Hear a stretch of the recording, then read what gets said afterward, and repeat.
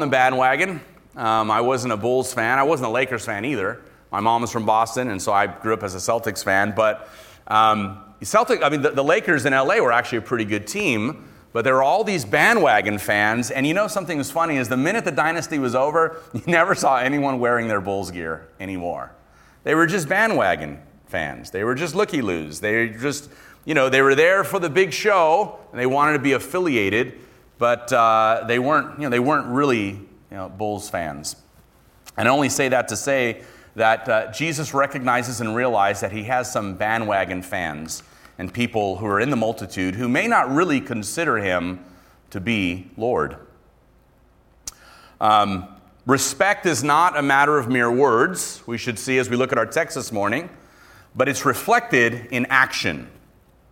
In verse 46 again, he says, "Why do you call me Lord, Lord, and do not what I tell you?" What's important for us to recognize is the double use of the vocative. Lord, Lord is normally used in situations of high emotion or emphasis. And the religious leaders, the scribes and the Pharisees, were notorious for feigning reference to Jesus. They had no problem saying, "Master, good master, what must I do to inherit eternal life?" The rich young ruler. Or the Pharisees and scribes would say, "Good teacher, we would that you would show us a sign." With their lips, they showed respect for Jesus. Now, there's a logical flow to what Jesus says here in our passage this morning, because the previous verse last week, he declared, "Out of the abundance of the heart, the mouth speaks." So, last week we saw that people tend to say things that are in their heart, right? Some people say, if you have too much alcohol, it doesn't, turn you into a jerk. It just kind of brings out the person you already are. But Jesus last week says, in our sermon, we saw that he said, out of the heart, the mouth speaks. But now he qualifies that statement by essentially saying, but not everything that comes out of the mouth is a representation of where the heart really is. So he qualifies his statement here in this passage by saying that words must be followed by actions. Words must be followed by actions. And in our day and age, we have a similar statement or saying. Who can think of what a statement, the equivalent statement would be today? Well, yeah, that, do what I say, not what I do, or, Yeah. You have to walk the walk, not just talk the talk. Or another one is talk is cheap, or actions speak louder than words, right? So that's a maxim that continues to this very day. Words have to be followed by actions. Why? Because emphatic confessions without actions mean little. If you have ever had friends, or if you're married, or have people you've been close with, and they have not acted in ways that fit with your relationship, you felt betrayed, right? A husband can tell his wife, I love you, I love you, I love you, I love you, but if he is unfaithful to her, well, she rightly would doubt the words that he's been proclaiming. And so words matter, but they're not all that matters. In Germany right now, I don't know if you've been paying attention to how the Syrian refugee crisis has been playing out. But Europe has been accepting tens of thousands of refugees, maybe hundreds of thousands. I don't know the actual number, but the churches in Germany right now are actually having a problem. They have an 8-month waiting list for baptism. And one of the reasons is because all of these Syrian refugees, many of them, want to convert. They want to become Christians. And in Germany, because Germany is a Christian democracy, there are benefits for belonging to the church. And many of the people have genuine confessions. They genuinely want to convert. They have seen the violence of Islam with ISIS in Syria and Iraq. They are disgusted with the brutality, the treatment of women, and all of these different things. And so many of them are genuine converts. But the German church does not want to just baptize people en masse because of the benefits that I mentioned for belonging to the church. And so the pastors have to discern if the Syrian refugees are merely engaging in lip service, which is what Jesus is getting at here. There's a parallel verse to our passage this morning in Matthew 7:21. And Jesus says there, "Not everyone who says to me, 'Lord, Lord,' will enter the kingdom of heaven, but the one who does the will of my Father who is in heaven. Many will say to me on that day, 'Lord, Lord, didn't we prophesy in your name and drive out demons and in your name perform miracles?' Then I will tell them plainly, 'I never knew you. Away from me, you evildoers.'" Isaiah 29:13, there was a similar problem in ancient Israel. God spoke through the prophet and said, "This people draws near to me with their mouth and honors me with their lips, but their hearts are far from me. Their fear of me is a mere pretense." And look at what he says in verse 47. He says, "Everyone who comes to me and hears my words and does them, I'll show you what he's like. He's like a man who's building a house and digs a deep foundation and lays a foundation on the rock. And when the flood arose and the stream broke out against that house, it could not shake it because it had been built well." Now, you may have noticed the three participles there: comes, hears, and does. And these are three things that ground us in our faith. These three things give us a firm foundation in life: coming to Jesus, hearing his words, and most importantly, doing them. See, disciples are people who are always coming to Jesus. What does it mean to be a disciple? Well, it means first and foremost that we are those who keep coming back to Jesus. We come to him for salvation. We come to him for wisdom, strength, to help lay down our burdens, to know the Father. And we come to Jesus in our weekly gatherings like we are right now here on the Lord's Day to worship and to commune. And we're always coming to him primarily because he is drawing us to himself. John 6:44, "No man comes to me unless the Father who sent me draws him." So that's the first sign. How do we know if the Father is drawing us to himself? We keep coming back to Jesus. God's message to Judah and Israel in all of the prophets was, "Return to the Lord your God." And that's our message to people too. Return to your Maker. That's what we're telling the world. When we proclaim the gospel of Jesus Christ to a lost and broken world, what we're really saying is, return, come back to your Maker, the God who made you. Repent. That's what we're saying. The second thing is hearing. This week, I don't know how it happened in my studies, but I was reading some of the ancient creeds, and there was a version of the Nicene Creed sang. It was a sung version by a choir in a Greek Orthodox church, and I thought it was beautiful. I love that kind of stuff. I love ancient creeds and confessions and that kind of stuff. And I know the creed, but the first time I heard them singing, I couldn't recognize and make out all the words. But after about the third time, I started to recognize the lines and the stanzas of the creed because they were singing it. And that's kind of how it is for us when we hear the Word of God The first time you may hear something, it doesn't really register. But the Bible says in Romans 10:17 that faith comes by hearing, and hearing the words of Christ.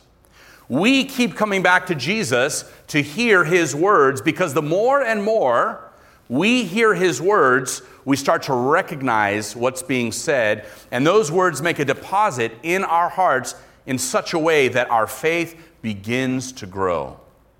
It doesn't happen in an instant, but as we keep coming back to Jesus, as we keep hearing his words, faith begins to grow in us. Faith comes by hearing, and hearing by the words of Christ. Now, in Jewish and rabbinic writings, to hear was to obey. The most important creed for the Jews in ancient Israel was the Shema. And Shema is the Hebrew word for hear. And it was in Deuteronomy 6:4, "Hear, O Israel, the Lord our God, the Lord is one." And you weren't supposed to hear that if you were an ancient Israelite and simply say, "Oh, that's nice to know. The Lord our God is one. Great." Actually, the whole purpose of saying the Shema, that's what they called it. It was their creed. "Hear, O Israel, the Lord our God is one." It was supposed to inform every part of your life as an Israelite. That knowledge that God was one was in distinction to all of the other nations with all of their myriad of pagan deities. It was supposed to change how you view your world, how you view yourself, and how you lived. The knowledge that the God of Israel was one, and he was the true and only God, was not just to stay up here, but it was to affect how you lived and what you did and how you behaved, and most importantly, who you worshiped. When a child disobeys mom or dad, they might say, "You're not really hearing me," which means either you don't understand or you are deliberately disobeying me.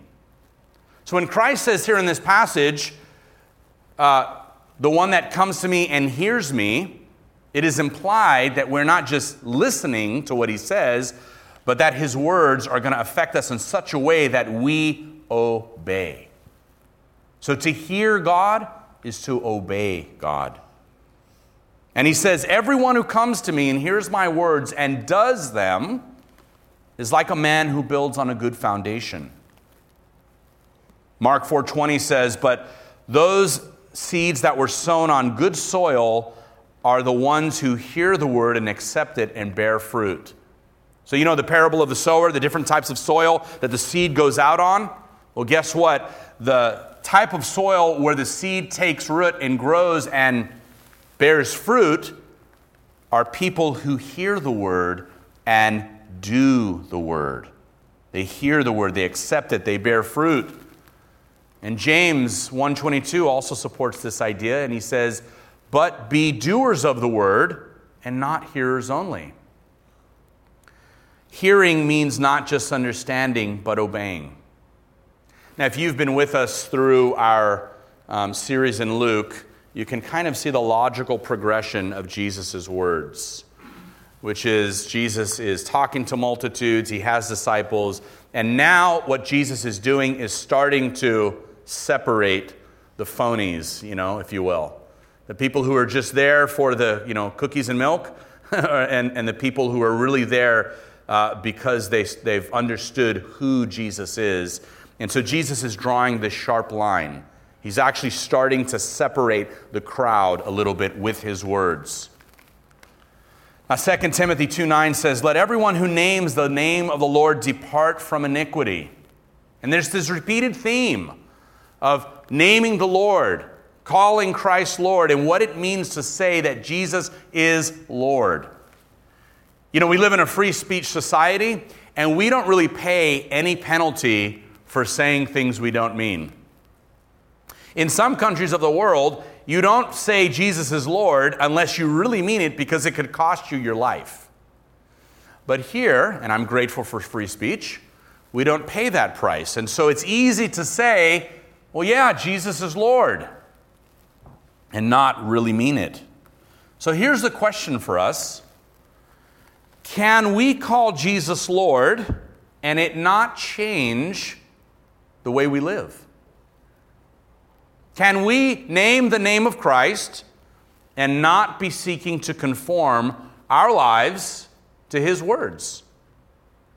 See, what's really at the heart of Jesus' admonition here is a rejection of nominal Christianity.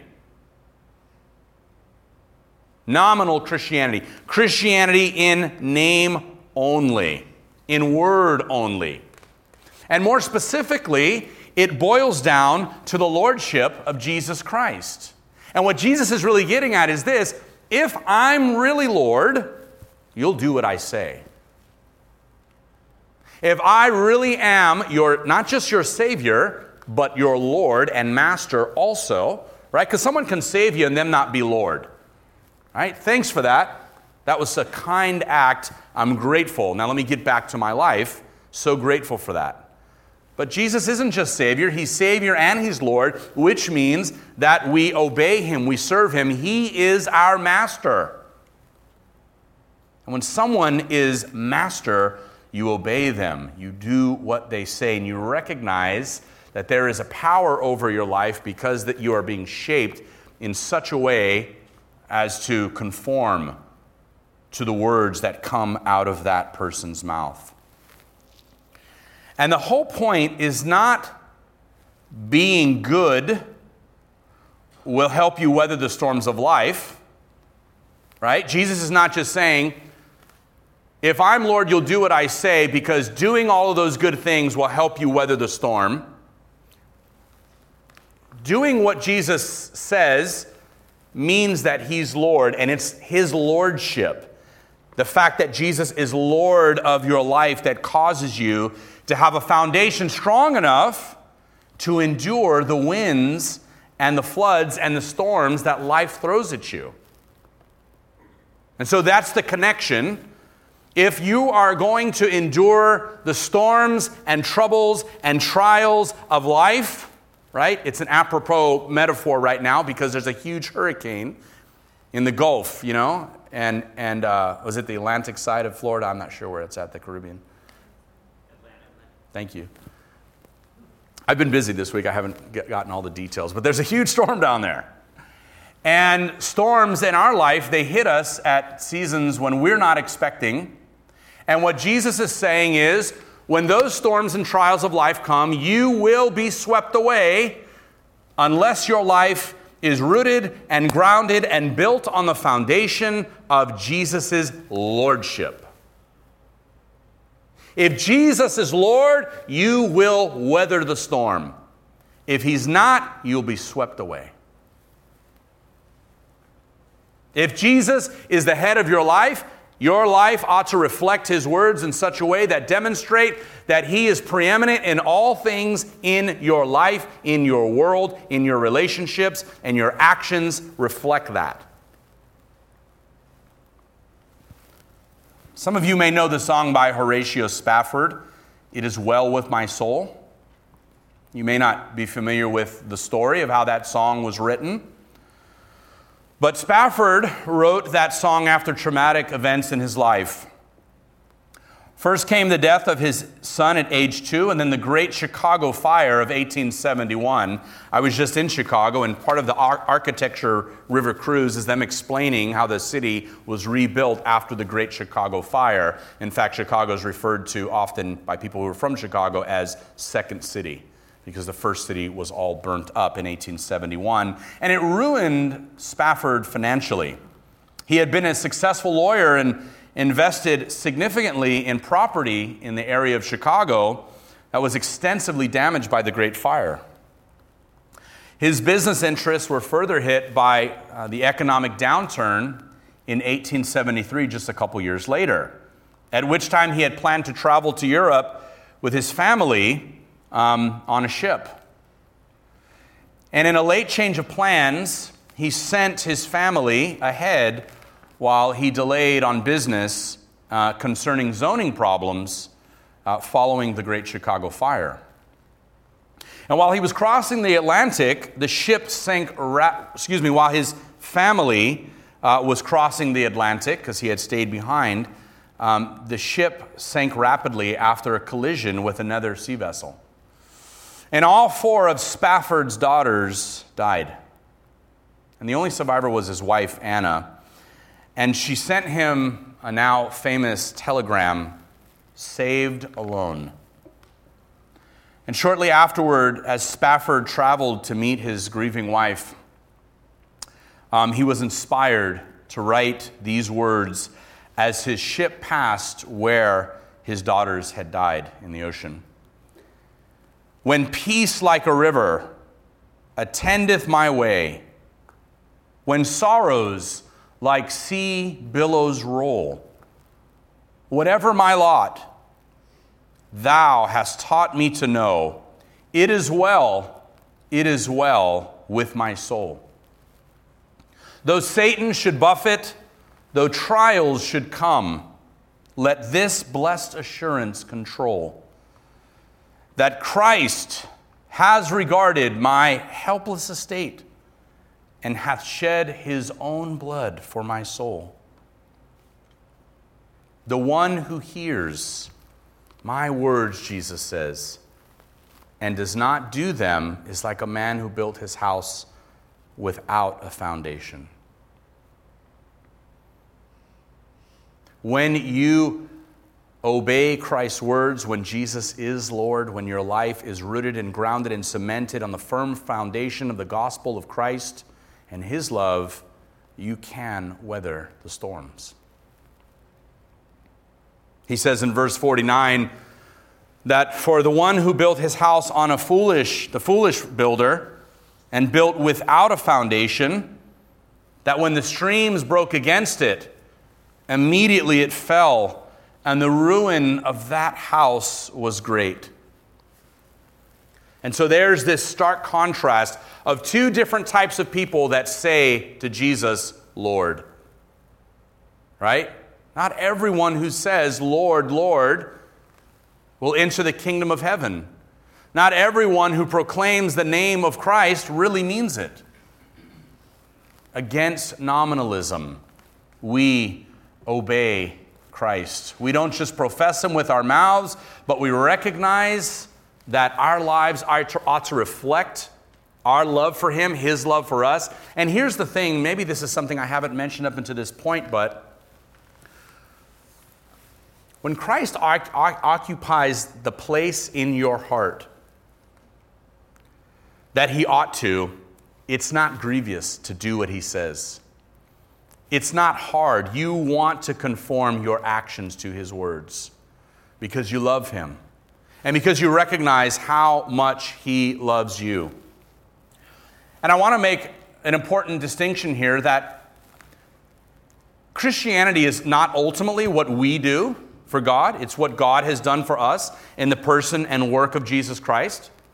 He has loved us and predestined us and called us before the foundation of the world. He seeks us out, calls him to himself. He has taken our sins upon himself to the cross, like we said in our assurance of pardon earlier. He accomplished the work of atonement once and for all. So the Christian life and Christian walk and Christian faith is not primarily about what we do, but about what God has done for us in Jesus Christ. But grace, which is not something we can earn, does expect something in return.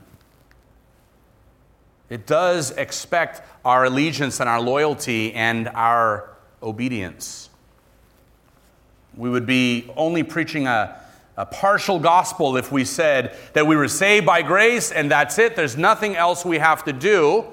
And that's true to secure our salvation. But in gratitude, we live our lives in obedience to Christ's words as a way to reflect the great power with which he saved us. Our gratitude for his love for us. And so at this point, you should be thinking, am I the one who hears but doesn't act?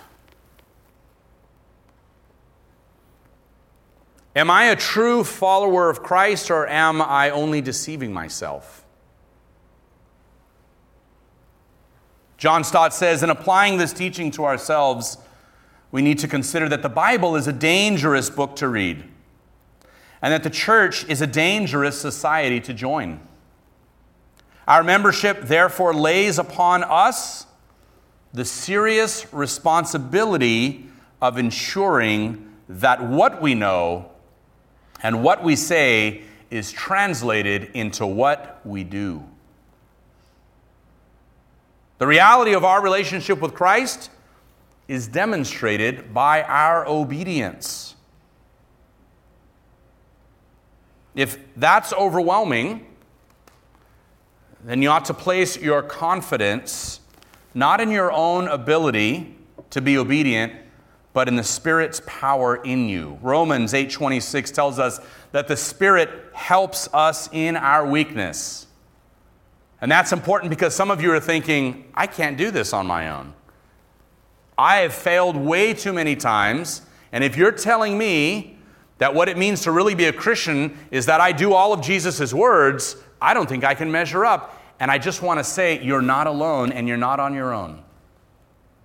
God has given us His Spirit who helps us in our weakness. He has equipped us and empowered us to obey. We can't do it on our own. You can't do it on your own. You are not strong enough to do it on your own.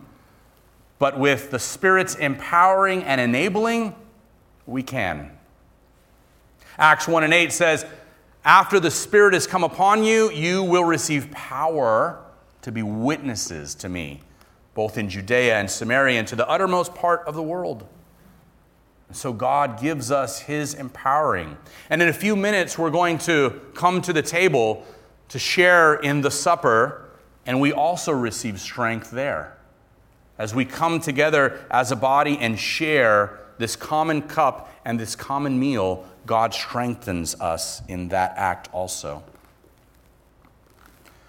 The Spirit fixes our hearts on Jesus, and when that happens, He comes to rule more and more in your heart so that you want to carry out His commands more and more because He's not just Savior, but He's truly become your Lord. At some point in your life, if they hasn't already happened, the floods are coming. In fact, you might be able to look back over your life and say, yeah, the floods have already come, and they might come again. In fact, you may be in some flood season right now. You may be in a storm right now. But a life built on a good foundation of coming to Jesus, hearing Jesus' words, and doing His words will anchor you and keep you from drifting and being swept away. Let's pray. God, now we pray that this message of true discipleship and authentic confession would resonate in our hearts, convict us and convince us, and that we would recognize and realize that calling you Lord is only as good as our life reflecting those words, that those words are empty unless we live in such a way as to demonstrate their authenticity. Father, help us now, we pray, by the Spirit's empowering to be able to fulfill this command. In our own sinful, weakful state, we are incapable, but we know, O God, that through the empowering of the Holy Spirit that you've given us, that, Lord, you will equip us with every good thing to do that which is pleasing in your sight. We pray now that you would send us out of here transformed and different than the way we came in. In Christ's name we pray, amen.